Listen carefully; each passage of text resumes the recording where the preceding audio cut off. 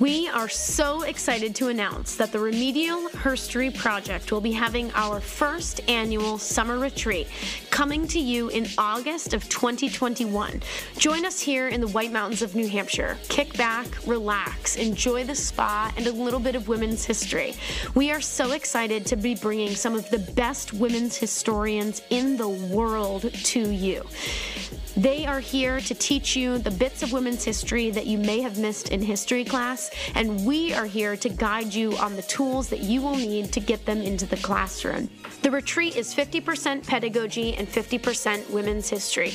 You will leave with dozens of printed lesson plans, learning materials, and tools that you can use. You can see the entire schedule of events on our website, as well as the names of some of the historians who will be presenting. www.remedialherstory.com. Look for the page about the summer retreat. Come, relax, and enjoy the White Mountains of New Hampshire with us.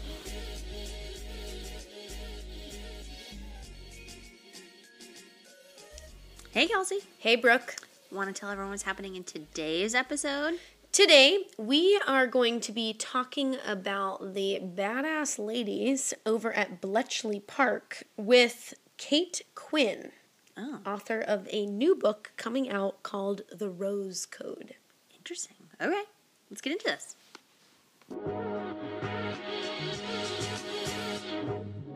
Hello, and welcome to Remedial Herstory, the other 50%, the podcast that explores what happened to the women in history class. Now, here's your host, Kelsey Brooke Eckert, and her partner in crime, Brooke Neva Sullivan.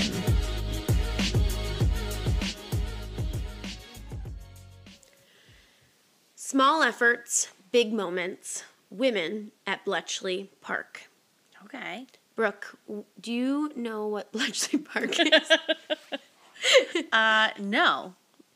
So this was one of the places in the UK during the war where men and women worked to break Nazi codes and to do intelligence work to fight like the CIA of the UK. Yeah, well, so they are trying to break codes. So this is a special division that is like specific for the war. For code breaking. Yeah. Oh, no, wait. I've seen this movie. Keira Knightley. Yes. Yes, she's... Imitation Game. Yes, it was really good. It was really good. Can you give me a quick recap? Yeah, I watched it a long time ago. But I think the overall is that Keira Knightley's character is partnered with this other guy, who is also... Alan Turing in history. Yeah. Okay. And they are working on breaking this code. They build this machine to help do it. They make it all the way through. They finally break the code. This is not a spoiler alert. Right. But it was done through a lot of belaboring effort and a lot of collaboration, but really the two of them kind of just ran for it. Yeah, well, they're trying to build this machine. Right. That is able to it's like the first computer, really. It becomes really the first computer. Yeah. And it's a very fascinating story. If you haven't seen this film, I highly recommend it. It's a really great one to show in your classes. It's actually a little piece of LGBTQ plus history because Alan Turing is gay and he actually marries Keira Knightley's character in the show to try to cover up she was his beard. But he ends up committing suicide. Well, after they give him drugs to try to drug the gay away from him. Yeah. And it's a pretty sad story in terms of that history, but it's also this really, it shows the brilliance of this man that he's able to build this computer to essentially defeat the Nazi code making, which every day they would crank out a new code, and the poor code breakers, which turns out were mostly women, are frantically trying to break this code within the 24 hours before that happens, and he builds a machine that can do it much quicker. Right. So it's a really cool piece of history. And I'm so excited to sit down with Kate Quinn and I was able to talk with her about this book that she wrote and the amazing research that she did looking into women that were there. And, you know, it's interesting because having seen that film and knowing a bit about that history, I knew that women were there, but like what they were doing and how essential they were to the work is a totally different layer. So why don't we start by having her introduce herself to our audience? Great. Hi, my name is Kate Quinn. I am the New York Times bestselling author of books such as The Alice Network, The Huntress, and most recently, The Rose Code. And I'm delighted to be here. Oh, that's so exciting. I am a big fan of you and I'm a big fan of your writing. So I'm so grateful to have you here today. Could you tell us a little bit about your new book that just came out? My new book is The Alice, I've been on tour for a while, can you tell? Even if it's a virtual tour, it does tend to leave your brain a little bit mush. My new book, The Rose Code, tells the story of three very different women. A beautiful blue-blooded debutante, a tart-tongued London shop girl, and a shy crossword-solving spinster who are all recruited to the mysterious Bletchly Park, a secluded English country manor where the best and brightest minds in Britain work in direst secrecy, breaking Hitler's supposedly unbreakable military codes. That's it in a nutshell. Boom. What comes to mind is the film Imitation Game. Is that like correct ballpark for us to be in? Yes, absolutely. Imitation Game was a wonderful, I thought, a wonderful treatment of, you know, what the atmosphere at Bletchley Park was like. And it gave a lot of very deserved light and highlighting to Alan Turing, you know, of course, who is known for his advances in computer science after the war, but who during the war was one of the movers and shakers in Hut 8 at Bletchley Park, where specifically they broke the German naval codes, which were in a whole class of horrible and complicated all by themselves. And in the Alice Network, you also featured a few women in that book. So is this a theme in your writing style to have multiple characters? Well, it's one of those things where authors tend to be asked quite a lot of the time, you know, where do you find your ideas? And I would say I most often, you know, find my ideas, it comes in the form of a light bulb going off in my head. And that light bulb is generally inspired by either a woman or a group of women or an event in which women were involved in the past, in which I have found something that I didn't know and something that completely wowed me, that ladies of the past did or were involved in, and which made me think I could hang a story on that. I want to shine a little bit of more light on these ladies because it seems to me that they deserve it. And that this is usually something I did not learn in school, and I wonder why. And I want to, you know, do my part to help at least help their names shine a little bit brighter than they already do. Yeah. So how did you stumble upon, now are these three ladies based on real people or are they fictional? And how did you get to these particular women that you centered your book on? Well, I have always been interested in Bletchley Park when I first heard about it. I mean, the whole idea of a, you know, English country house that's stuffed with oddball code breakers seemed to me like a, you know, an outlandish Hollywood pitch, you know, Downton Abbey versus Sneakers, meet Sneakers, but in World War II. You know, so that was always interesting to me. And I really got interested when I read Robert Harris's wonderful novel Enigma, which was later made into a movie as well. And even as I was reading that, though, I was wondering, you know, it's like the stories are mostly centering around the men in this world. And, you know, there were some really, truly titanic male figures like Marian Rejewski and the Polish cryptographers who made the initial breaks into Enigma in the 30s. Then there's, you know, Alan Turing, Gordon Welchman, Dilly Knox. These men, you know, obviously deserved every drop of ink that was written about them. But at the same time, I wanted to know what were the women doing? Because the fact is, and here's something that I did not know initially when I began reading about Bletchley Park, at its peak, in 1945, there were 8,988 people working at Bletchley Park. 6,757 of those were women. So with that huge majority being women by the peak of intelligence operations at the park, what were those women doing? And I wanted to hear more about them. You know, what were their lives like? So therefore, I decided this book, when I first started, plotting out the Rose Code, was going to be a multiple narrator story, a number of women being involved, through whose eyes we would see the park's operations. And that was partly because I wanted the reader to walk away with an understanding of what the intelligence, chain was like in this place, because it really was like a big intelligence factory. Encrypted material went in by the ton, and then it sort of hit this huge conveyor belt and went through the park and its number of huts, and then it came out the other end as decrypted intelligence that could be put to use by the Brits in the field against the Axis enemies. So I wanted to give the reader an understanding of, how that conveyor belt worked. And to do that, I would need to have multiple women who worked at different points in the process. So therefore, when I settled on my 3 women, I decided I would have a cryptanalyst. Those were the folks who really did the kind of fascinating work of throwing their brains against this wall of code and like wedging that foot in the door so that the machines would have a chance to, be able to break it open the rest of the way.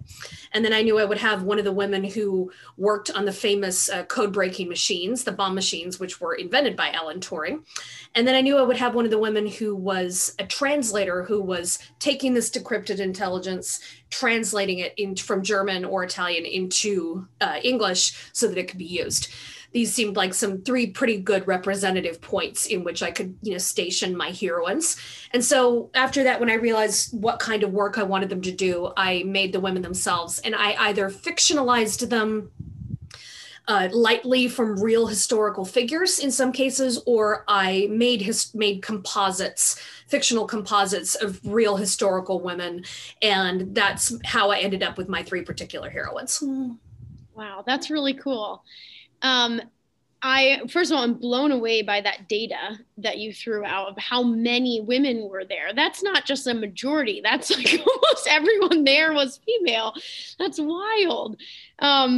And I really like your approach to getting, representative women from the different points along the journey of intelligence work.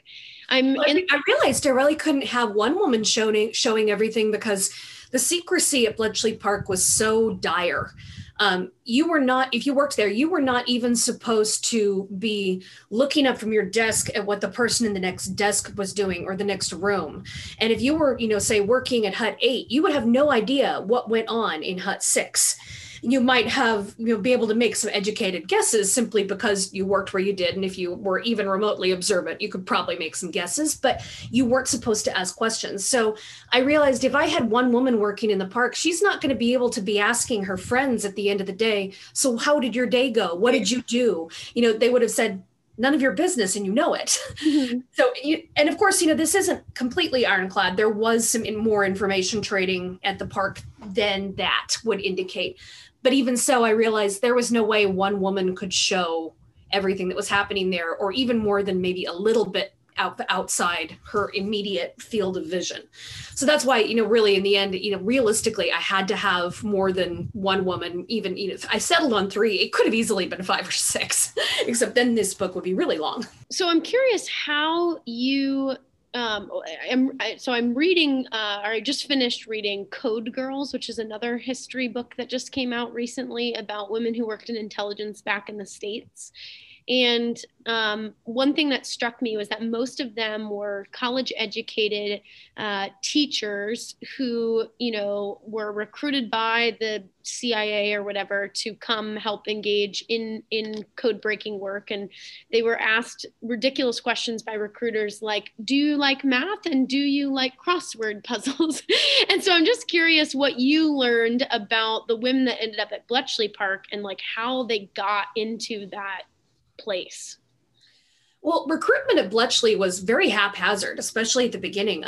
It began with a group of men who were, taken from mathematics tutorials and courses in Cambridge and Oxford, the highest levels of, English education. And then once they realized they were going to need more minds, they began pulling from the people that they knew, because trustworthiness was really at paramount, even more than the kind of experience you brought to the table. So it was about who could vouch for who at the beginning. And then, so you had people pulling in from their friends, from their old schools. The old school tie really was a big pull for, how people were recruited then, but they realized they were going to need more than men because so many men were, queuing up to go off to fight. And so therefore they started pulling from women's colleges, and they started with the colleges simply because, sister colleges at Oxford and Cambridge and so forth, it seemed like the right place to start. They started pulling quite a bit from, there were a number of, rather startlingly highbrow girls, ex-debutantes and so forth, who were recruited because they had language skills, because it was quite common for, if a girl was going to take her curtsy at court, she probably spent a summer off in Munich getting, her finishing school German polished, or, her finishing school French in Paris. So you had women who were recruited for language abilities. And then after a while, things moved down the level and you started having women recruited from secretarial courses and so forth, simply because there needed to be a lot of worker bees who were doing things, the filing, the sorting, the annotating, the decoding. That stuff that really requires, attention to detail and accuracy. And it's the kind of thing where, I think if a woman's been in a kitchen being told, it's like, no, you have to exactly measure the sugar, or if she's been doing her basting, sewing for a long time, exactly measuring up those patterns, believe me, she can figure out a Bambarismus sheet and absolutely match up those holes and, see exactly where the overlap is.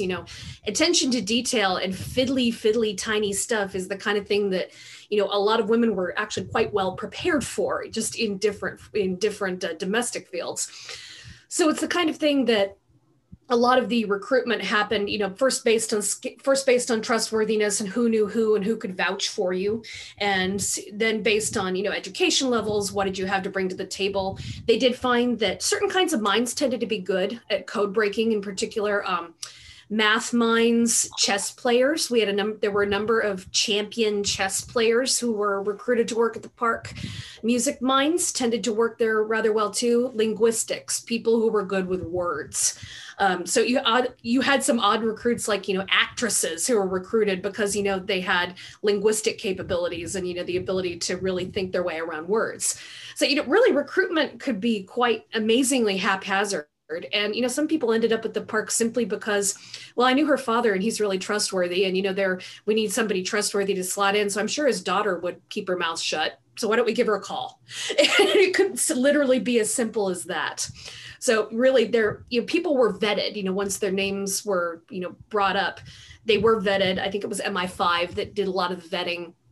But at the same time, also, they really needed bodies. They really needed brains. They were pulling people from all over. And eventually there ended up being more women than men, simply because more men probably wanted to fight than wanted to, sit behind a desk. And that ended up being a bit of a hard thing for some of the men who were recruited, and realized that once they knew about this incredibly secret thing, there was no way they were going to be allowed to go off and fight and put on an actual uniform. But that's, a different kind of problem for the guys in this story. So, Brooke, let's take a short break. And we'll be right back. Fine. The Remedial Herstory Project is a nonprofit working to get women's history into the K-12 curriculum. Our goal is to create free learning materials for educators to use tomorrow. Head over to our website, www.remedialherstory.com. Download everything and give it to a friend. We need women's history in the classroom like yesterday. If you're not a history teacher and you want to do something to help us out, head over to our store. We've got all sorts of fun things for you to peruse, and all of that goes to supporting our mission. If you think what we're doing is needed, you can support the Remedial Herstory Project by becoming a sponsor through Anchor or becoming a patron. Patrons get access to behind-the-scenes materials, gear, bonus episodes, and more. Most importantly, they're putting their money where their mouth is and helping us get women's history into the classroom. Our herstory maker, Jeffrey, our herstory heroes, Christian, Brooke, and Barbara, our herstoryans, Jamie, Kent, Jenna, and Nancy, and our herstory allies, Nicole, Mark, Sarah, Leah, Anne, and Alicia. Thank you so much. You all make this show possible. So what are some of the more interesting like historical stories that you learned, or maybe facts or details that you included in your story that about life at Bletchley Park, and what did you, so these women get there, and I'm just curious sort of what are they doing and how are they contributing to this effort at Bletchley Park? Well, they slotted into all the different kinds of jobs that one could do. It was all women who worked the code breaking machines. Oh, those were women largely from the Royal Naval Society, called Wrens, and that was something that was tremendously important as far as keeping the machines humming. There are women doing the translating, women doing the decoding. Not as many women in administration or in the high-level cryptanalyst positions. But still, even despite that, there was a pay problem. Women did not tend to be paid quite as much. But even despite that, I would say one of the things that really impressed me about Bletchley Park was that there was a real sense that what mattered was the work. And there was a greater sense of equality and acceptance among the people who worked there, because when you were recruiting a lot of code breakers and you are the kinds of people who make good code breakers, the odds are you're going to recruit a number of oddballs. And you're going to recruit people who, at least by today's analysis, are probably neurodivergent. They wouldn't have used that term back then, neurodivergent, neurotypical, but you would have found people who are on the neurodivergent scale of things.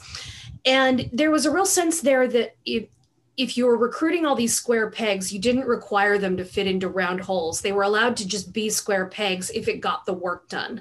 So there was more of a sense of elasticity and acceptance as far as accepting weird personalities, and the fact that, women spoke fondly about the fact that they could feel heard there, that their voices were valued, and that if you had a good idea, people would listen to it, because what mattered was the work. And it didn't matter where that good idea came from, it would be heard.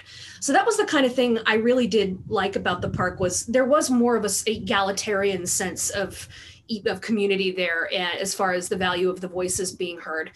And the other thing that I really did enjoy was the fact that there was this thriving social life that popped up around the park, because really the work was incredibly stressful. It was not physically stressful, because they were in the countryside in Buckinghamshire.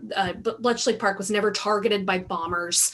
Physically speaking, the code breakers were safe, but mentally this work took a real toll.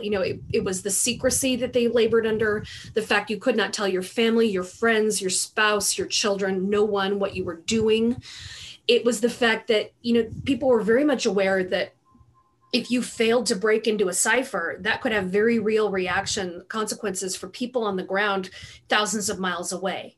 And so you had these kinds of emotional strain, emotional stress, paranoia, insomnia, emotional breakdowns, all kinds of things really were, affecting the code breakers in their ability to work. And so therefore you had this social life pop up, because they realized they would need to blow off steam. So they worked hard, they played hard. And there were all these, fun, quirky clubs that came up, a cinema club, Highland dancing being done on the lawn in front of the mansion, and what I created in my book was a reading club. I had a literary society come up, because you have a lot of people who are bookish, who enjoy and who are educated and who enjoy their readings. So you have a literary society comes up as well.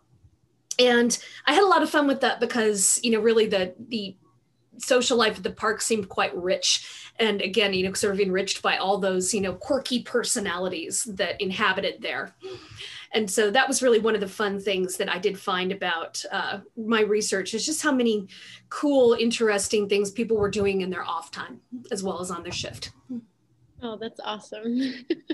I really like thinking about, all these really unique for their time period women who probably ended up there, and, without a lot of outlets. And I feel like so many times in history, the narrative is they were, really smart, but the society didn't accept them, and how cool that they had an outlet and were listened to and felt respected in that line of work. So I think that's really a special history you've tapped into. Well, I know a number of the women did speak a little wistfully, that they weren't likely to find a job like that after the war. Or if they did, it would often have to be later in life after maybe they'd had their children and their children had grown. Families again took precedence. And so it's that kind of balance that women have always been struggling to find between, family and work.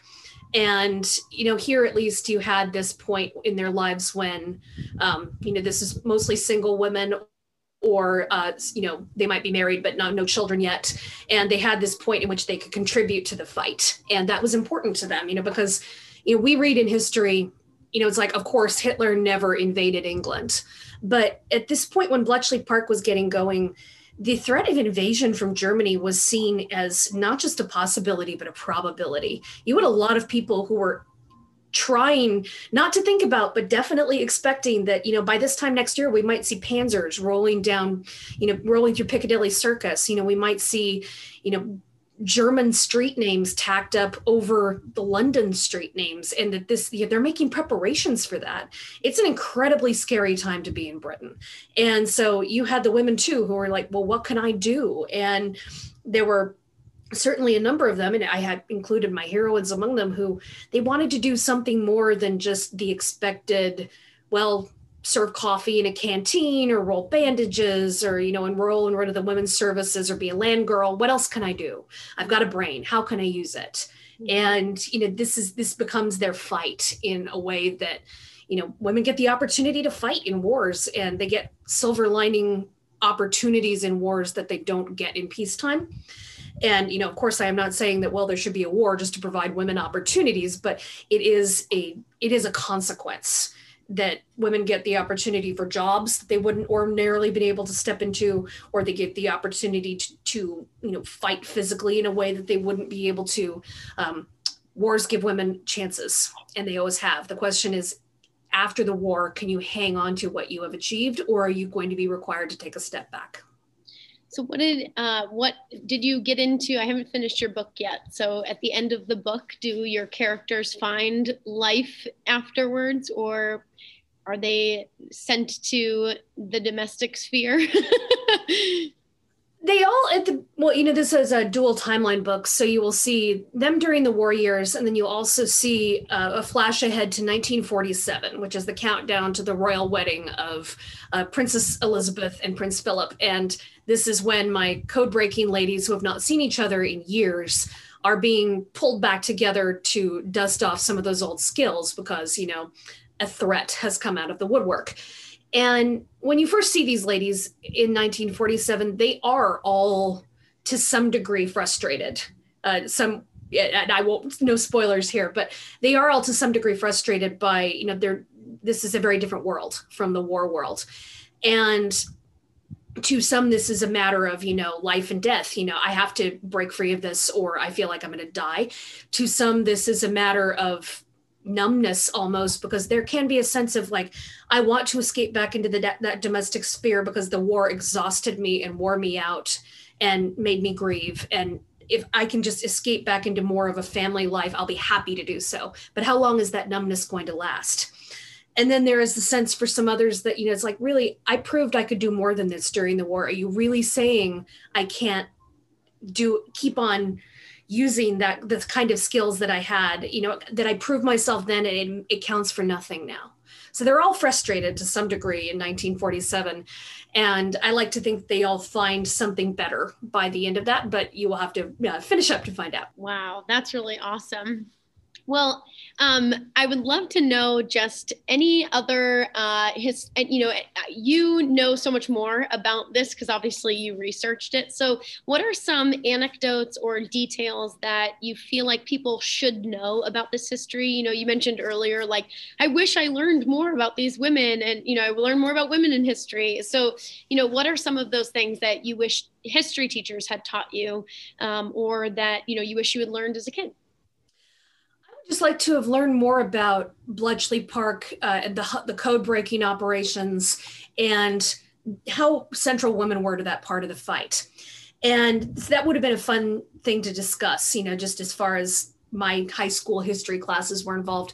And I think an important part of Bletchley Park is that, and something I would have really appreciated learning as a kid, is really how critical intelligence was to winning the war. Bletchley Park's success, the fact that they were literally reading the Axis mail, their battle plans, their personal telegrams, that was a huge contribution to the war's success.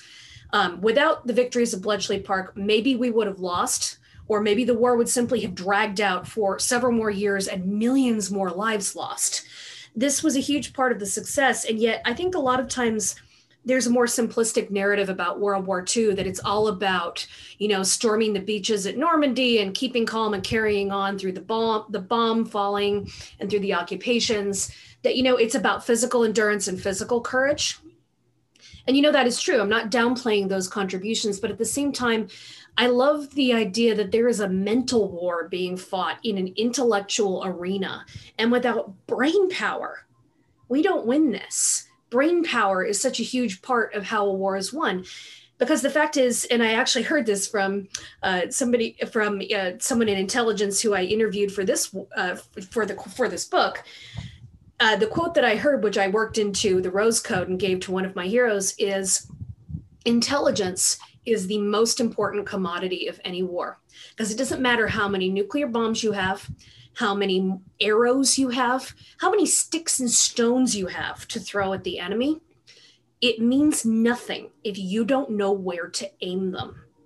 So knowledge, intelligence, where is the enemy going to be, and can we be there to intercept them or to surprise them or to take advantage of that?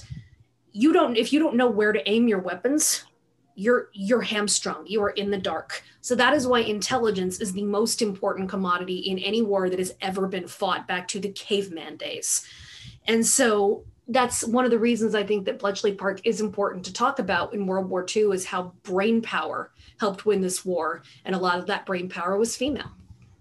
So World War II is huge. Mm-hmm. And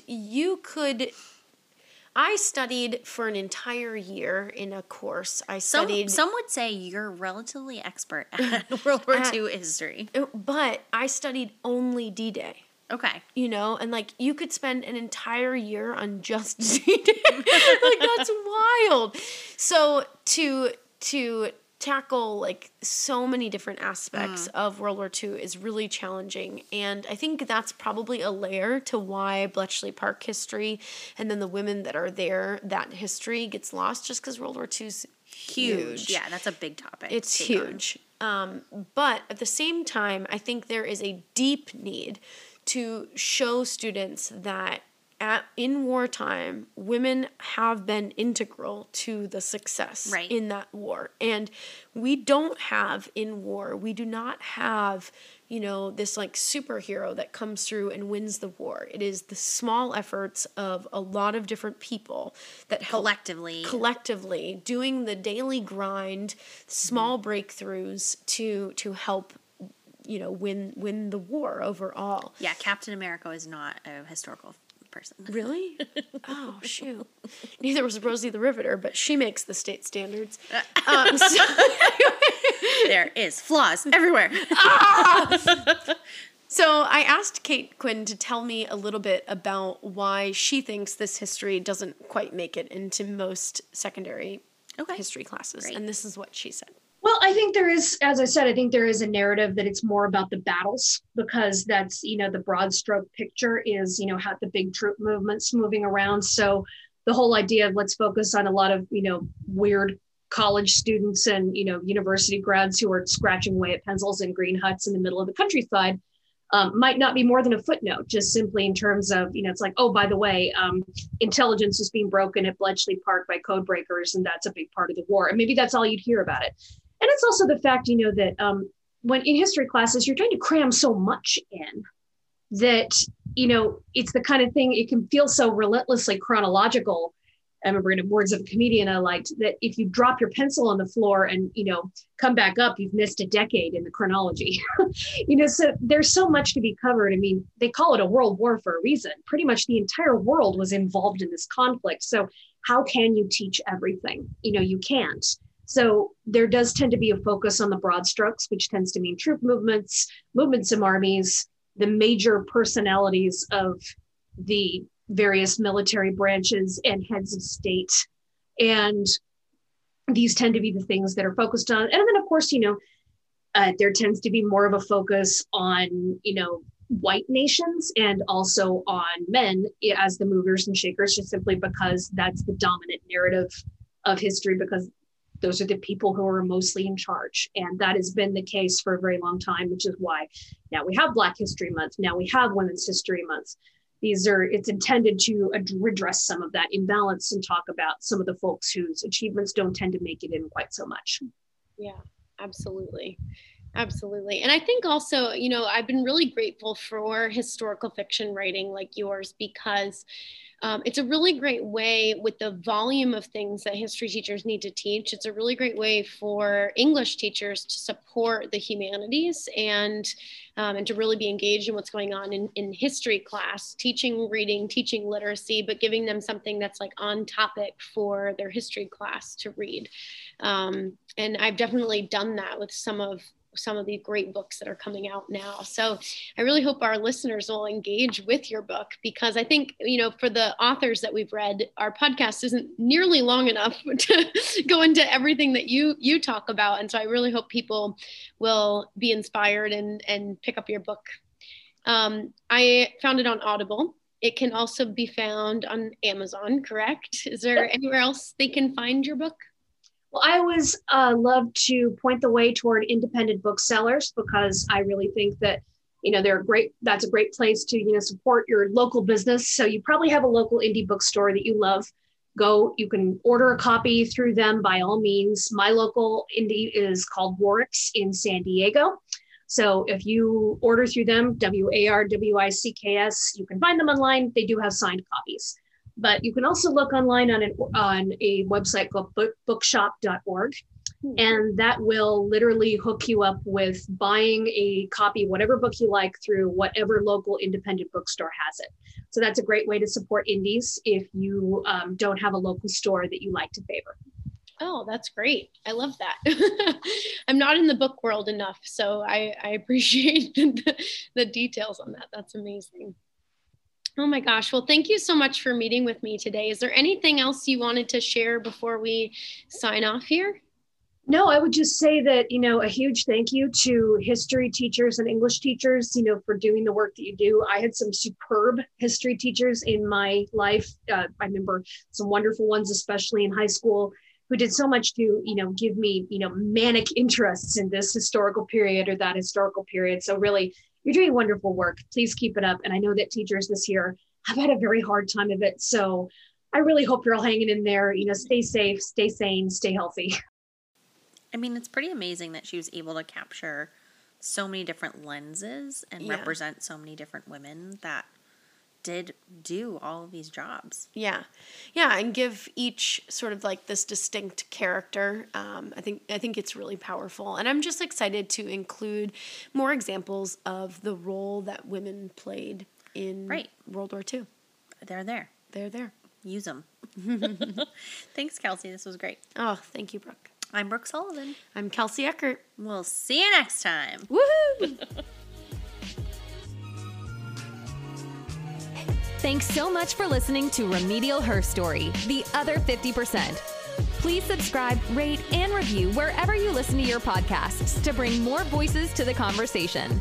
We really appreciate that effort. Until next time.